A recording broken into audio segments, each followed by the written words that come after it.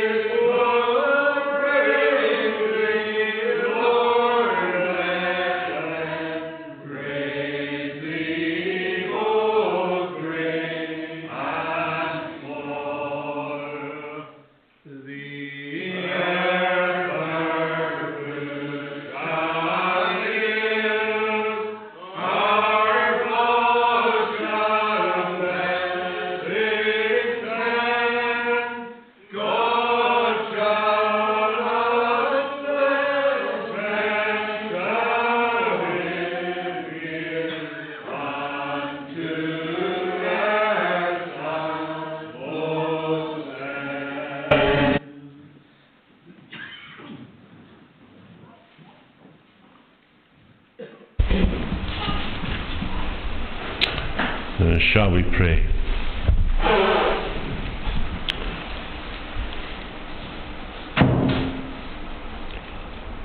Lord, we give you thanks that that psalm we have just sung has been one that has obviously been sung for a long time. We know that when it was written, it was long before the Saviour came, the one through whom all the nations would be blessed. And in his words we can see something of the desire of your people in Old Testament times as they look forward to the days of the gospel.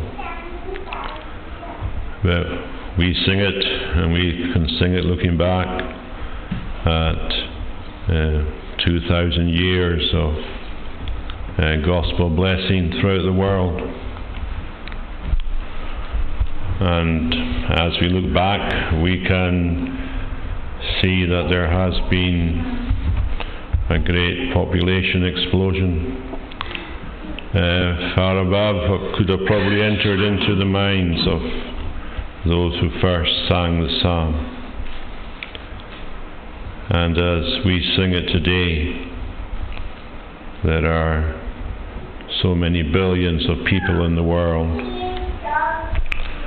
And when we come to ask you to bless the gospel throughout the world, perhaps we don't fully realize how big the thing is that we are asking. And yet the wonderful reality is that whatever our conception is of the size of the world, you know everything about everyone in it. And therefore you're able to reach people, whether you use crowds or whether you meet them on an individual basis. And we thank you, Lord, for that you can contact millions simultaneously, and yet do it all differently to each one of them. And that gives us great hope as we see from our perspective the rise of all kinds of sinful activities and expressions and ideas. And yet to know at the same time that you are able to work in the hearts of everyone is a wonderful encouragement for us as we serve you in different ways. We thank you, Lord, that your church is growing, that whatever our perception is, the reality is that from a global point of view, it's bigger than it ever has been, and that in countless places the name of Jesus is being exalted and honoured. And we thank you, Lord, for the wonderful words that Paul said to Timothy when he reminded him that the Lord knows them that are his. Not merely knows about them, but knows them. Knows them personally and knows them perfectly, but also knows them and what each one of them is going yet to be when all the ransomed will be gathered round Jesus in the eternal world, when all of them will be glorified.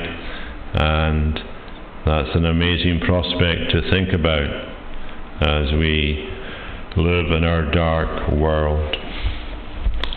So Lord, we pray as we gather in your own day and as we gather around your word that we would be encouraged by what your word says, and that our hope would be strengthened, and that our vision would be enlarged, and that our expectations would increase, and that you yourself would remind us that you are God, and that you are the God of mercy, the God of salvation.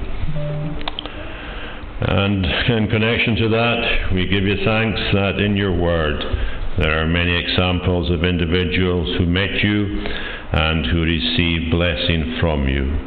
And as we think about one of them shortly, we pray that we'll be able to put our feet, as it were, into their shoes and see that, in a sense, while they had their own personal experience, they also are pictures to us of what we can expect from your working in our lives. So Lord, we pray that you would speak to us from your word and that we would be helped by it. We are told that the entrance of your word gives light, and therefore we pray that that would happen tonight. We ask you, Lord, to remember all congregations that meet to worship you, wherever each of them is. We just pray, Lord, that you would be in their midst and make yourself known, and that by the Holy Spirit working in the hearts of all those in those gatherings, that they would experience your great blessing, and that your mercy would be revealed to them all. We ask you, Lord, to bless the congregation here, and you know the circumstances that they are in, and we just pray, Lord, that you would guide them and help them, bless each one connected to the congregation, and that all of them would be able to lean upon yourself and look to you, the living God, as the one who can help, guide, and do whatever is needed. So we pray, Lord, that you would just remember the congregation and all connected to it. So Lord, be with us, we pray. Remember any in the congregation who are not well, we commit them to you, and others we know who have had bereavements. We ask that you would remember them all and help them as they face this new circumstances in their lives, and that you yourself would just draw near to all such. So bless us, we pray, as we are here, and we just ask you to speak to us from your word. And we ask you too to give to us the assurance that if we confess our sins, you are faithful and just to forgive us our sins and to cleanse us from all unrighteousness. So be with us, Lord, we pray, and bless us now, for Christ's sake. Amen. We can sing again to God's praise, this time from Psalm 146 in the Scottish Psalter, and we'll sing verses 5 to 10. Oh, happy is that man and blessed whom Jacob's God doth aid, whose hope upon the Lord doth rest, and on his God is stayed. Verses 5 to 10.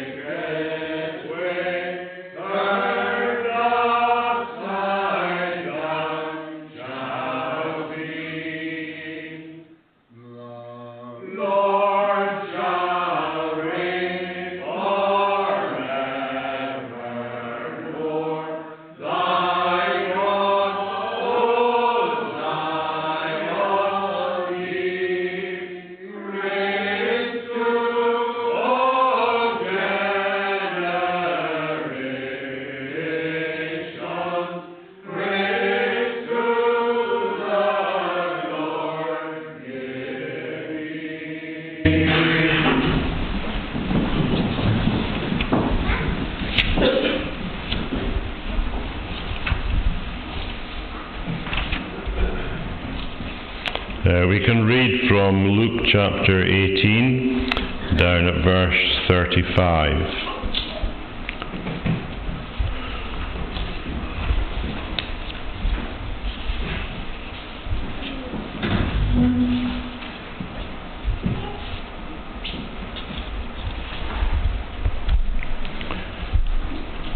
As he, that's Jesus, drew near to Jericho, a blind man was sitting by the roadside begging. And hearing a crowd going by, he inquired what this meant. They told him, Jesus of Nazareth is passing by. And he cried out, Jesus, Son of David, have mercy on me. And those who were in front rebuked him, telling him to be silent. But he cried out all the more, Son of David, have mercy on me. And Jesus stopped and commanded him to be brought to him. And when he came near, he asked him, What do you want me to do for you? He said, Lord, let me recover my sight. And Jesus said to him, Recover your sight. Your faith has made you well. And immediately he recovered his sight and followed him, glorifying God. And all the people, when they saw it, gave praise to God. And may God bless that reading. We can sing again, this time from Psalm 119, and sing Psalms, the section beginning at verse 17. Do good to me, and I will live. Your servant will obey your word. Open my eyes that I may see great wonders in your law, O Lord. We'll sing the section 17 to 24.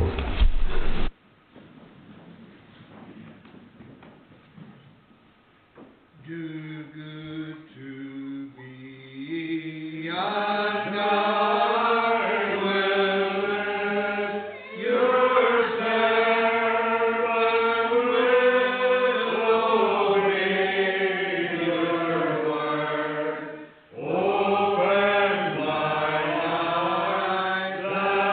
word. Open my eyes that I may see great wonders in your law, O Lord. I am a stranger on the earth. Do not hide your commands from me. Consumed with glory is my soul, because your law I yearn to see. You have revealed the insolent, their hearts who cross your greatest way. Remove from me contempt and scorn, for all your statutes I obey. Though rulers plot to harm my name, I'll meditate on your decree. Your statutes are my great delight, for they are counselors to me.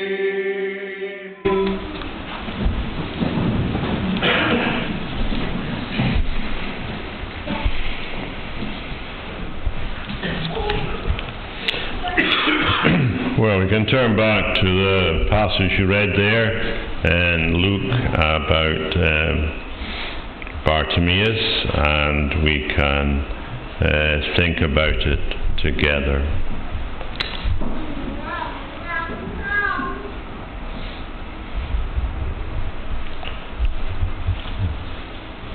I'm sure the disciples found it quite difficult at times to fully appreciate what Jesus wanted.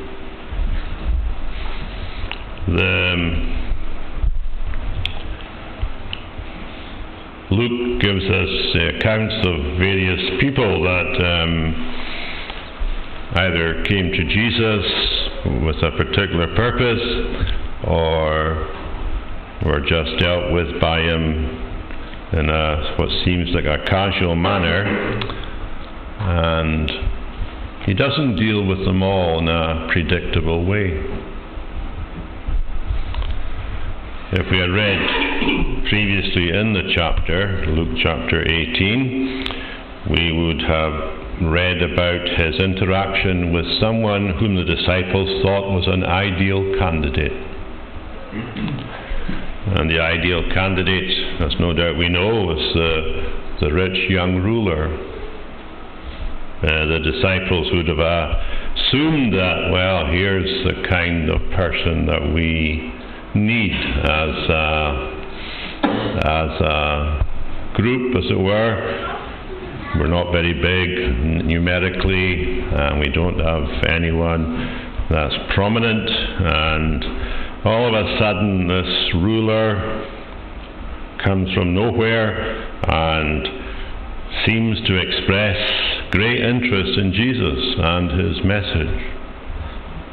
And disciples, I assume, as they listen to Jesus interacting with this man and basically showing to the man that he doesn't even know himself, never mind anything else, they must have been puzzled as who does Jesus want in his kingdom? And a couple of verses later, we have this man who's at the opposite social level to the rich ruler, and that is this blind man begging. And Jesus has a very different response to this blind beggar. So it must have been difficult for the disciples at times to anticipate exactly what would be Jesus' reaction. And of course that particular problem is not limited to those who were with him when he was in the world, but most Christians at times are puzzled by some things that take place. Anyway, this blind man was there on this particular day. Luke tells us that in preparation for his gospel, he had searched things out diligently, just to find out exactly about the details that were being spread about Jesus and his life on earth. And therefore, humanly speaking, we would have expected Luke, since he has done all the research, to tell us what the man's name was. But Luke doesn't tell us what the man's name was. The only one that does tell us his name is Mark. And Mark doesn't actually tell us his first name, because Bartimaeus is his surname. And that in itself is quite unusual, because normally it's by their first name that people are known. But this man here, Luke doesn't tell us what his name is, but he's just known by his surname. He's the son of Timaeus, Bartimaeus. On this particular day, as he was in Jericho, lots of people were passing through. It was, we could almost say, the most unlikely day that there would be time to speak with Jesus. And the reason why the roads were so busy is because the crowds were making their way up to Jerusalem for the annual Passover. As far as Jesus himself is concerned, he's only got about a fortnight to live. He is on his way to Jerusalem for the last time. And he is there, as we know. He's going to offer himself as a sacrifice for sin.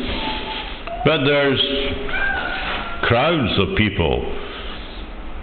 It was almost as if the rest of the country was depopulated as they all went, because they were required, every male Jew was required to go up to Jerusalem 3 times a year to keep one of the feasts. And one of those feasts that they were required to keep was the Passover. So here they are, and they're on their way to the Passover. And of course there would be a real sense of excitement, and people would be eager to get to Jerusalem. And I suppose the last thing they would want would be to be hindered on their travels as they made their way up to Jerusalem. The temperature in Jericho, well, it's one of the hottest places on earth. So it's not the kind of location where people want to spend a lot of time in the open air. But we can see that Jesus, as he is making his way through Jericho, is quite prepared to stop and have a conversation with someone that seems to be a total stranger to him. Some people are puzzled by the way this story is described in the different Gospels. For example, Mark tells us that this incident happened after they had passed through Jericho. And Luke tells us it actually happened as they drew near to Jericho. And initially, that seems a bit of a contradiction. But the explanation for that is quite simple. And the explanation is that there were 2 Jerichos. There was ancient Jericho, and Jericho is one of the oldest cities in the world. I forget how many different civilizations archaeologists have discovered, but it's about 20 levels. So Jericho is one of the oldest cities in the world.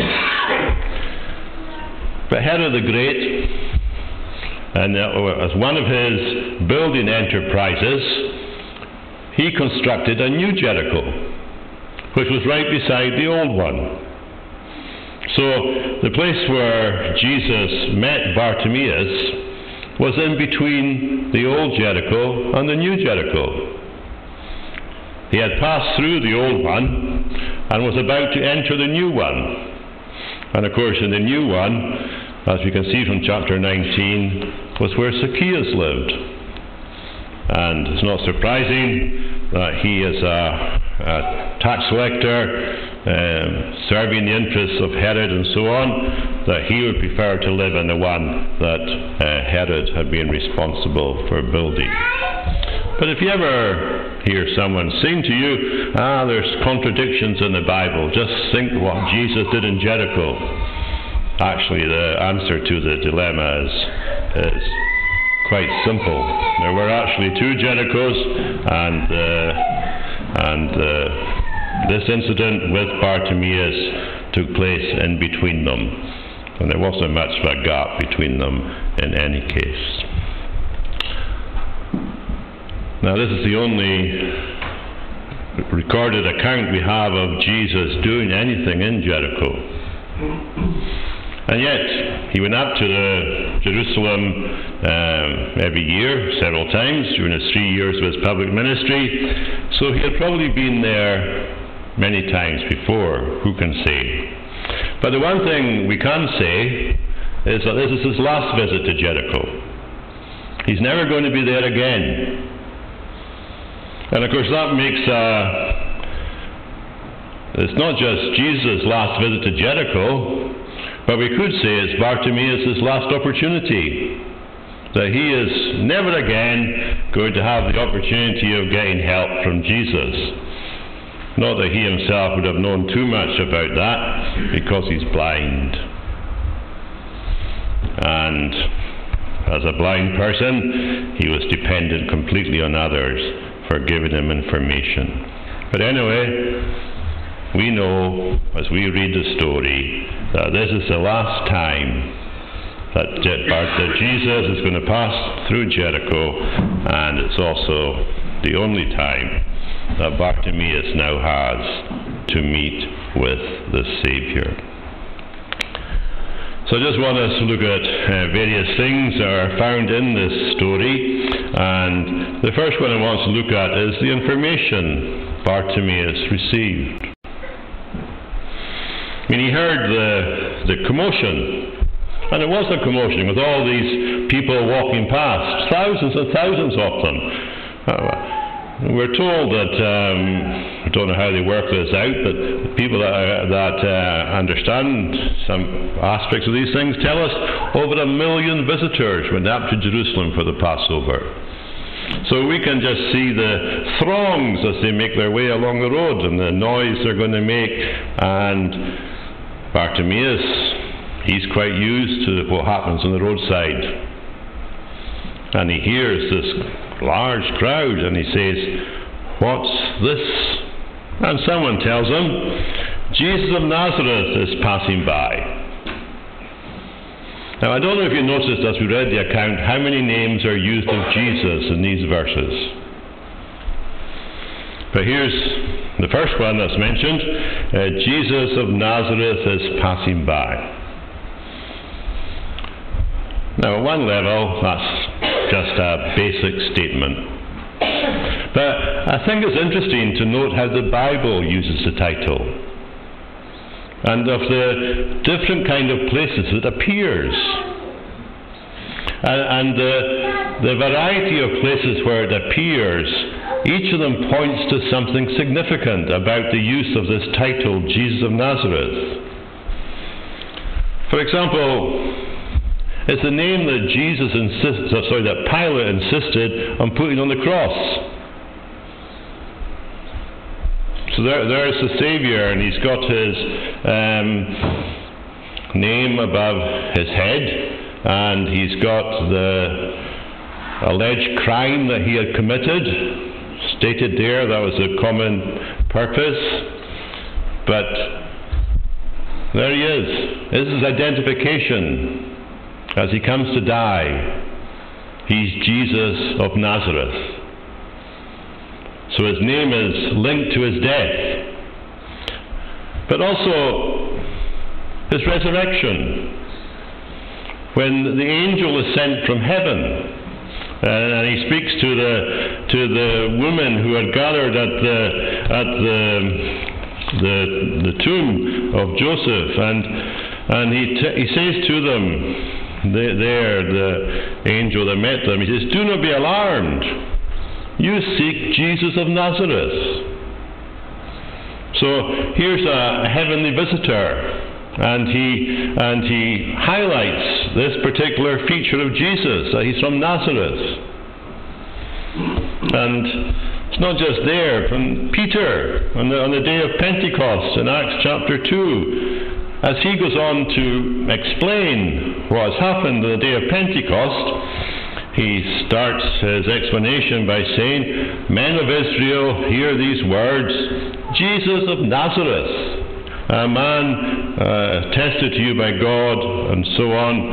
And Peter builds his sermon round name of Jesus of Nazareth. But perhaps the most surprising one is that when Jesus meets Saul of Tarsus, and Saul of Tarsus says to him, "Who are you?" And Jesus replies that, "Who are you, Lord?" And here's Jesus from heaven, and he's identifying himself, and he says, "I am Jesus of Nazareth." And he hasn't been in Nazareth for several years, and he's now ascended into heaven and living in the world of glory, and he still wants to identify himself as Jesus of Nazareth. So we can say that he's identified by that name when he's on the cross, and he's identified by that name when he's resurrected from the dead, and he's identified by that name when Peter, on the day of Pentecost, chooses to explain all the things that have happened, and even when Jesus himself announces who he is to Saul of Tarsus. He tells him, I am Jesus of Nazareth. So, that tells us, doesn't it, that we are to think of Jesus as connected to Nazareth. What was Nazareth like as a place? Well, we have the opinion of Nathanael. Philip found Nathanael, and Philip said to Nathanael, we have found the Messiah, Jesus of Nazareth.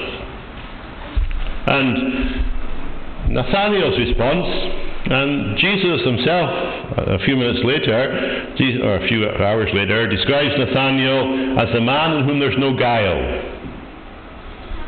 That he's always going to speak accurately, truthfully.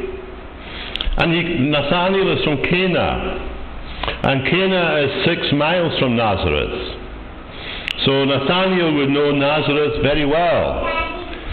And when Philip says to him that the Messiah is from Nazareth, Nathanael's response is, can anything good come from Nazareth? It was a place notorious for all that was wrong. And we would expect someone with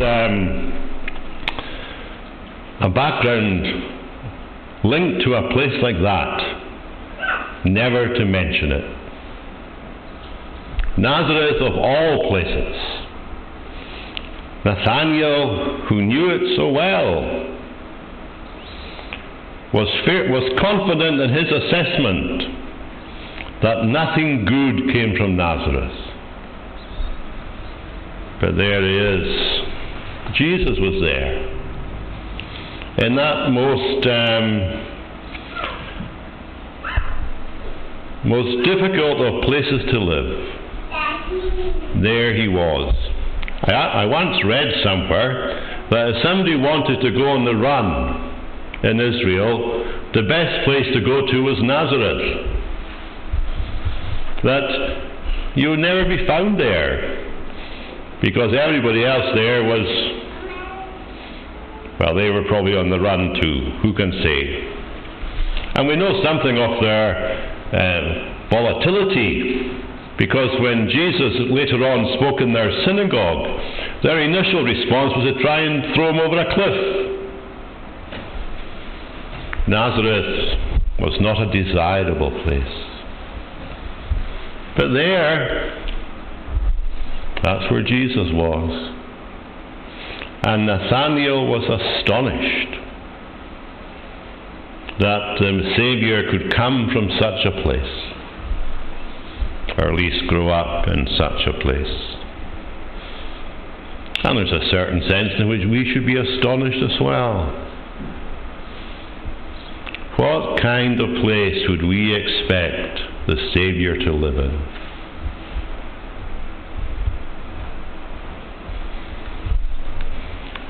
Well, he lived in Nazareth, whatever our expectations are.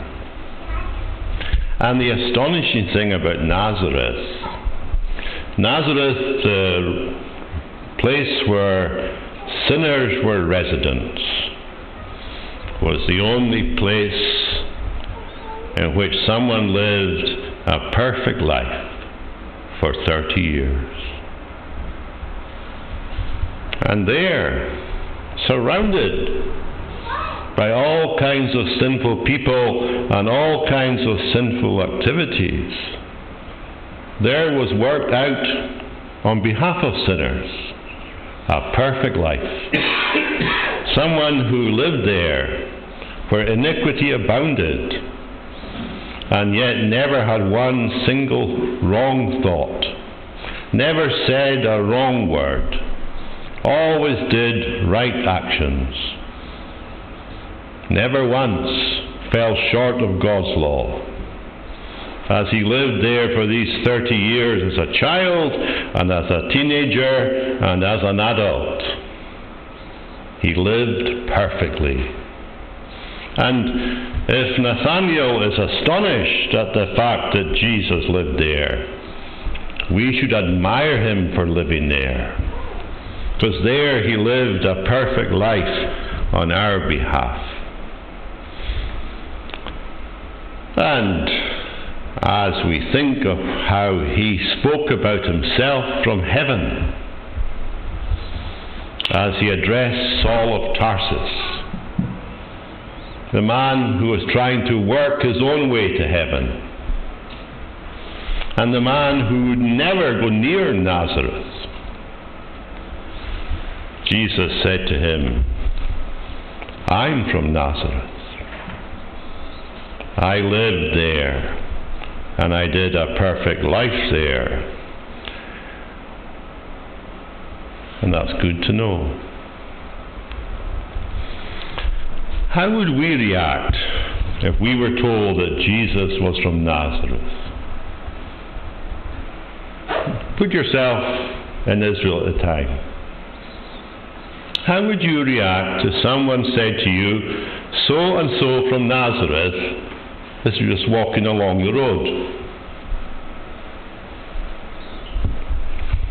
I don't know how we would react, but we know how Bartimaeus reacted.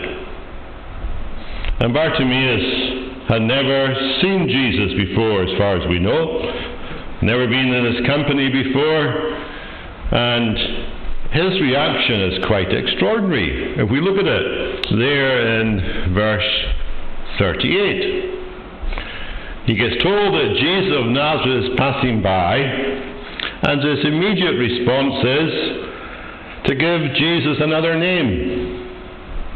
And he says to him, Jesus, Son of David, have mercy on me. How did Bartimaeus know that Jesus of Nazareth was the Son of David? Well, when I suggest that question, I have no idea how he knows. But the extraordinary thing is, he does know. It's not only that he has received information from the crowd, but he has got insight that no one else in the crowd has. And that he actually understands that this man from Nazareth is the Messiah. Because the title Son of David is an indication of the Messiah.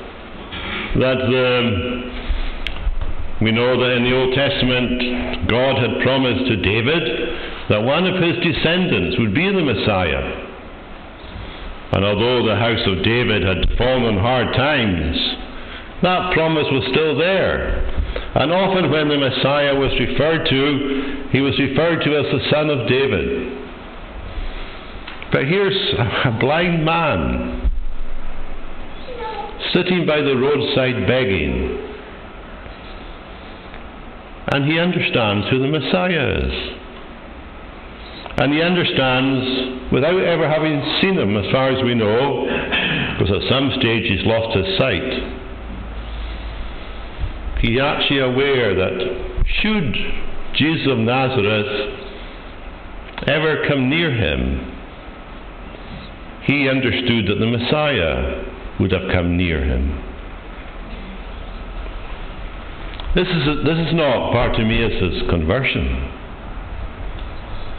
Bartimaeus has got more insight than even the disciples of Jesus have. He actually understands that this man walking by is the Messiah. He's already a believer in Jesus, although he probably has never seen him physically. And isn't this a reminder that God's people are found in very surprising places. How many, this is just a pointless question, but if somebody were to ask us, how many believers happen to live in Jericho? How many of us would have picked Bartimaeus? But there he is, trusting in the Messiah. He knows that Jesus of Nazareth, whom he's heard about obviously in different ways, is the Messiah, and therefore he says to him, to Jesus, have mercy on me. Now, when you ask someone for mercy, for compassion, it all depends on your assessment of the person you're speaking to. If you're speaking to a rich person and you say to him or her, have mercy on me, then your desire may be for some kind of financial help. If you happen to be speaking to a doctor and there was something wrong and you asked the doctor for mercy, then obviously you'd be looking for some kind of medical help, one way or another. But if you think the person you're speaking to is the Messiah, what do you have in mind when you're asking for mercy? Well, whatever it is, it must be based on the Bible, mustn't it? Did Bartimaeus know Psalm 146? The verse that we sang, the Lord does give the blind their sight.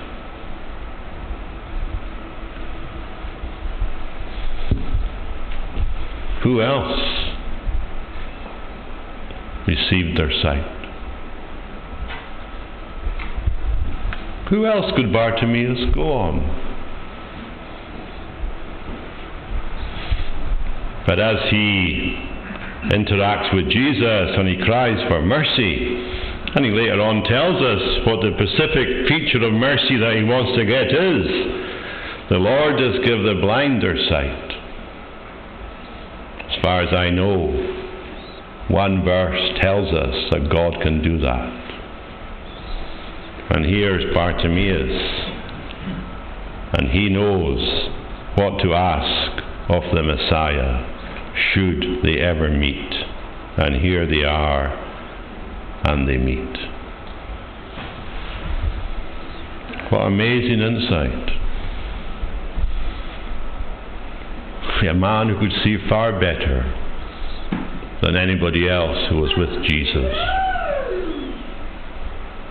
A man who, although he had nothing of earthly riches, he was an heir of God.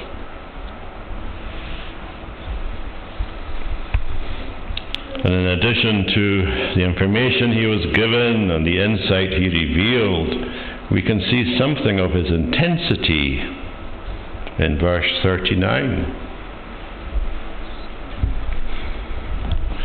It's amazing, isn't it, the number of hindrances that come in the way of people wanting Jesus to do something for them.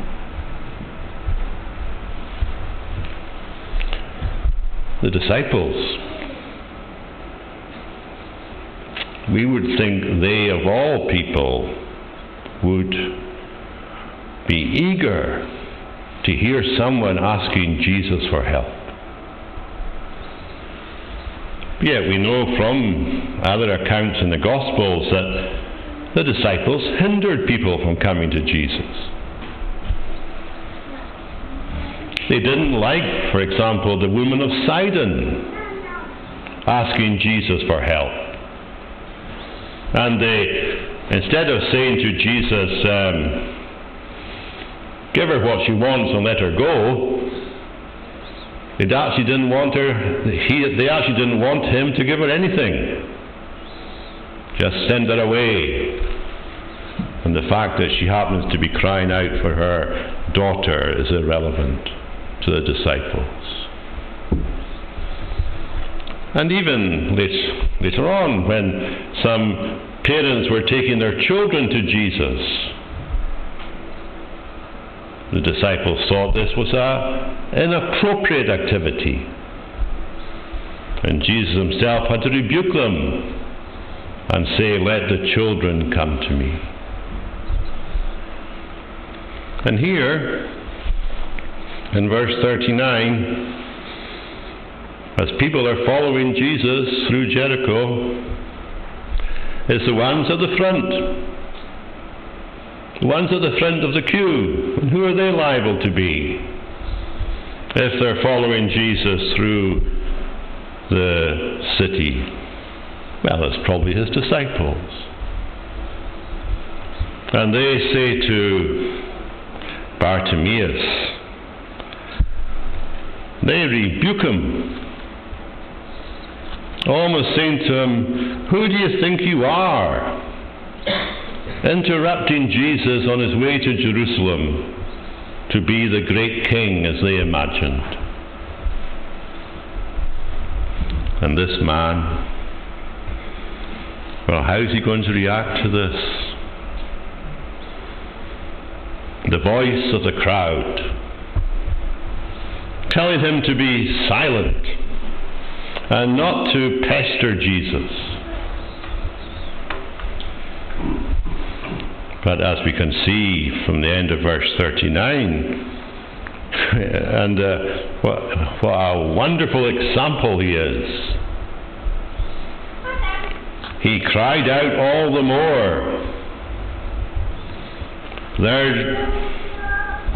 Their energetic response to him, as they in their sort of strange unity told him to be silent, his response was to become more insistent. And he turned to Jesus and cried with greater energy and more strength, Son of David, have mercy on me. There's a lesson there for us, isn't there? We are to persist, aren't we? And often, is it not the case that the voices or the opinions of a couple of people can make us cease? But Bartimaeus wouldn't actually matter if the entire crowd was against him. And never mind just the ones at the front of the crowd. But if the entire crowd had been against him, he'd have still have cried all the more, wouldn't he? Bartimaeus surely says to us, when you're approaching Jesus, don't let people stop you. Don't let the opinions of people stop you. Which is interesting, isn't it? And I'm sure all of us can see it in some way from our own personal experience. But how often the voices of objectors can silence us. Bartimaeus had no intention of being silent. He needed something, and he had met the one who could give it to him, and therefore he was determined to get it. And he became very intense about it. And because he was intense, he had interview with Jesus. You know, Jesus hears differently, doesn't he? Jesus and the others at the front of the the front of the crowd, they all heard the same words. But Jesus heard them differently. The others heard his words and thought he was a pest. Jesus heard his words and he knew where they were coming from. Jesus knew they were coming from a heart that believed that Jesus was able to help him. And therefore, he stopped. All the others are in a rush to keep going. But here's Jesus, and he just stops and commands. And I assume the command would have gone to those beside him, his disciples, who were telling the man to be quiet. They're commanded to bring Bartimaeus to him. And Bartimaeus is brought to him. And Jesus asks him a very interesting question, doesn't he? He says there, "What do you want me to do for you?" He doesn't say to him, "What do you think I can do for you?" Because the question, "What do you think I can do for you?" just reveals our minds. And no doubt an intellectual answer, "What do you think Jesus can do?" Well, there could be a whole list of things that we think Jesus can do. But the question Jesus asks is, "What do you want me to do?" What's in your heart, Bartimaeus? What is the thing that is within you that you want me to do for you right now? Because when Jesus asks this question, "What do you want me to do for you?" we have to assess the question according to the capability of the person who is asking it. If Peter had said to Bartimaeus, "What do you want me to do for you?" well, that would be a very different question from what Jesus is saying, "What do you want me to do for you?" Jesus looks at our desires. I forget who it was who said it, but some well-known Christian said on one occasion that God finds our desires too small.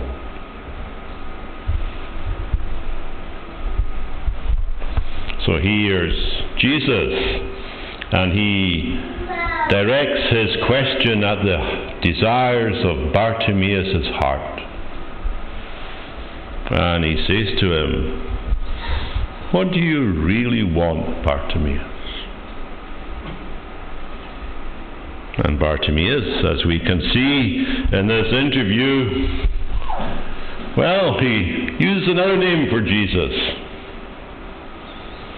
Instead of calling him Son of David, there in verse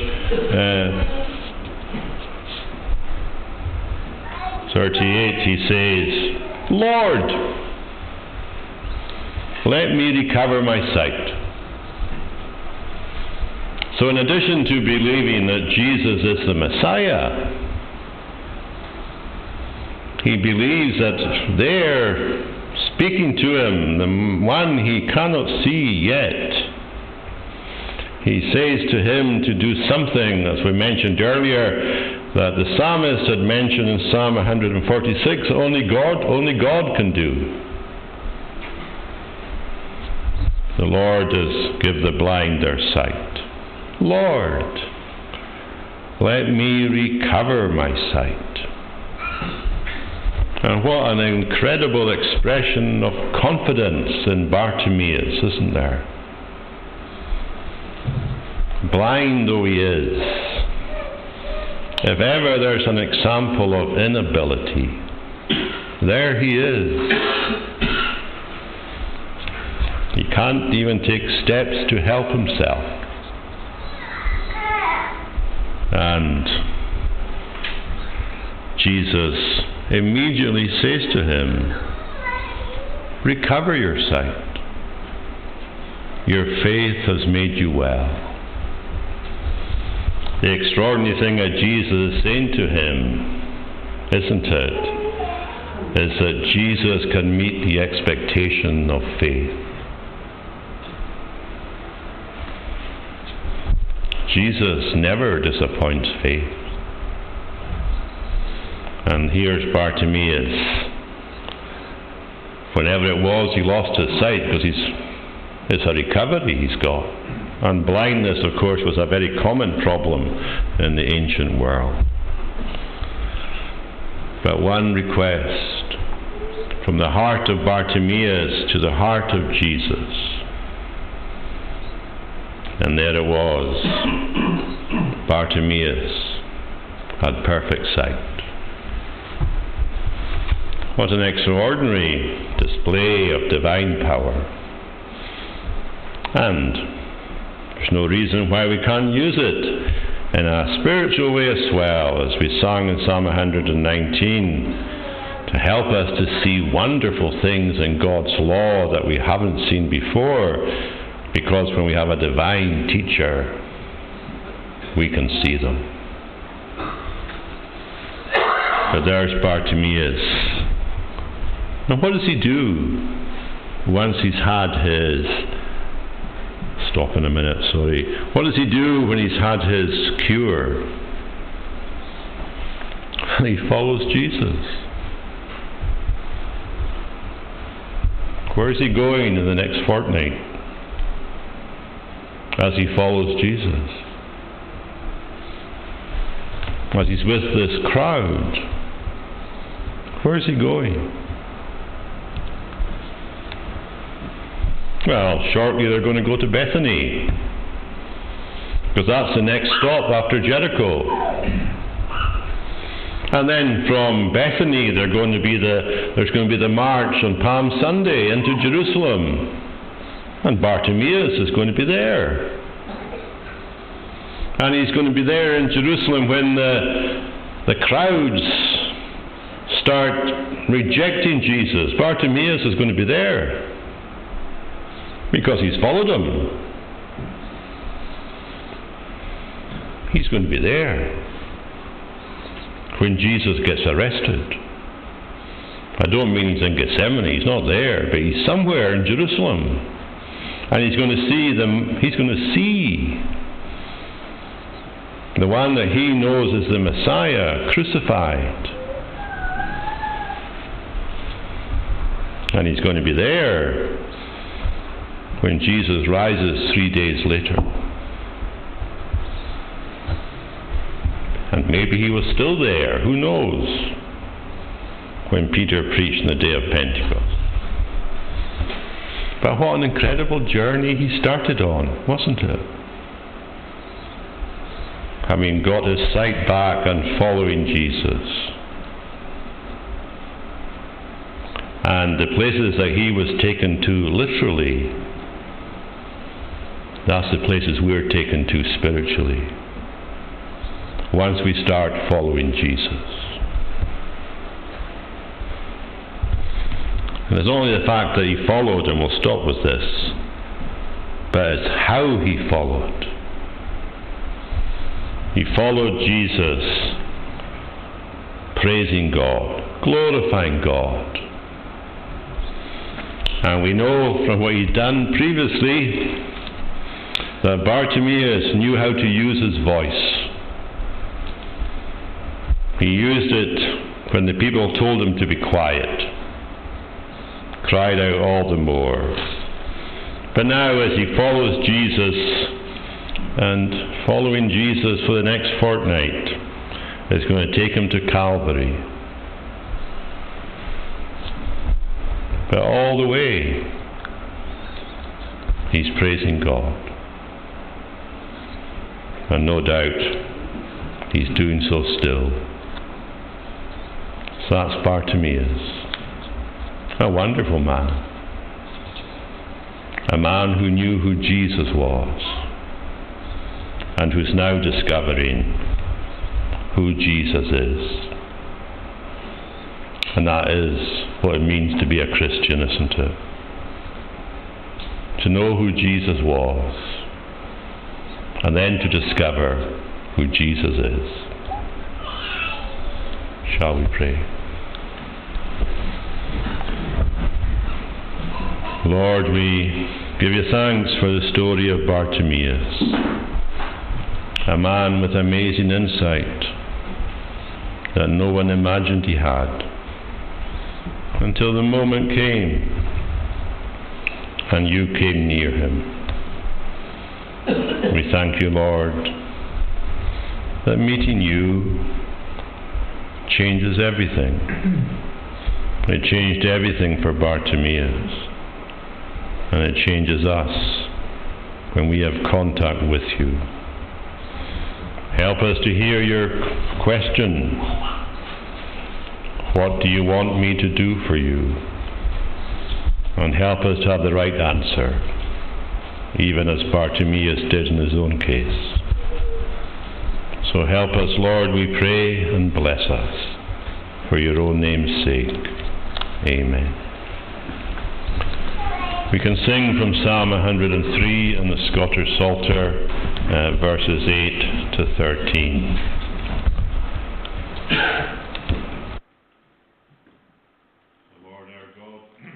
Our God is merciful and he is gracious, long-suffering and slow to wrath, in mercy plenteous. We'll stand to sing.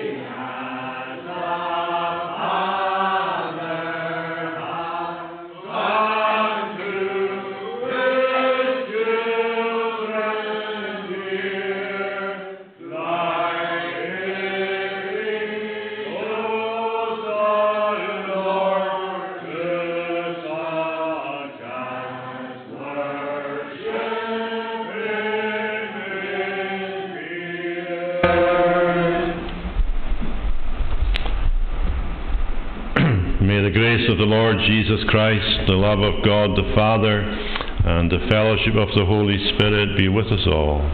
Amen.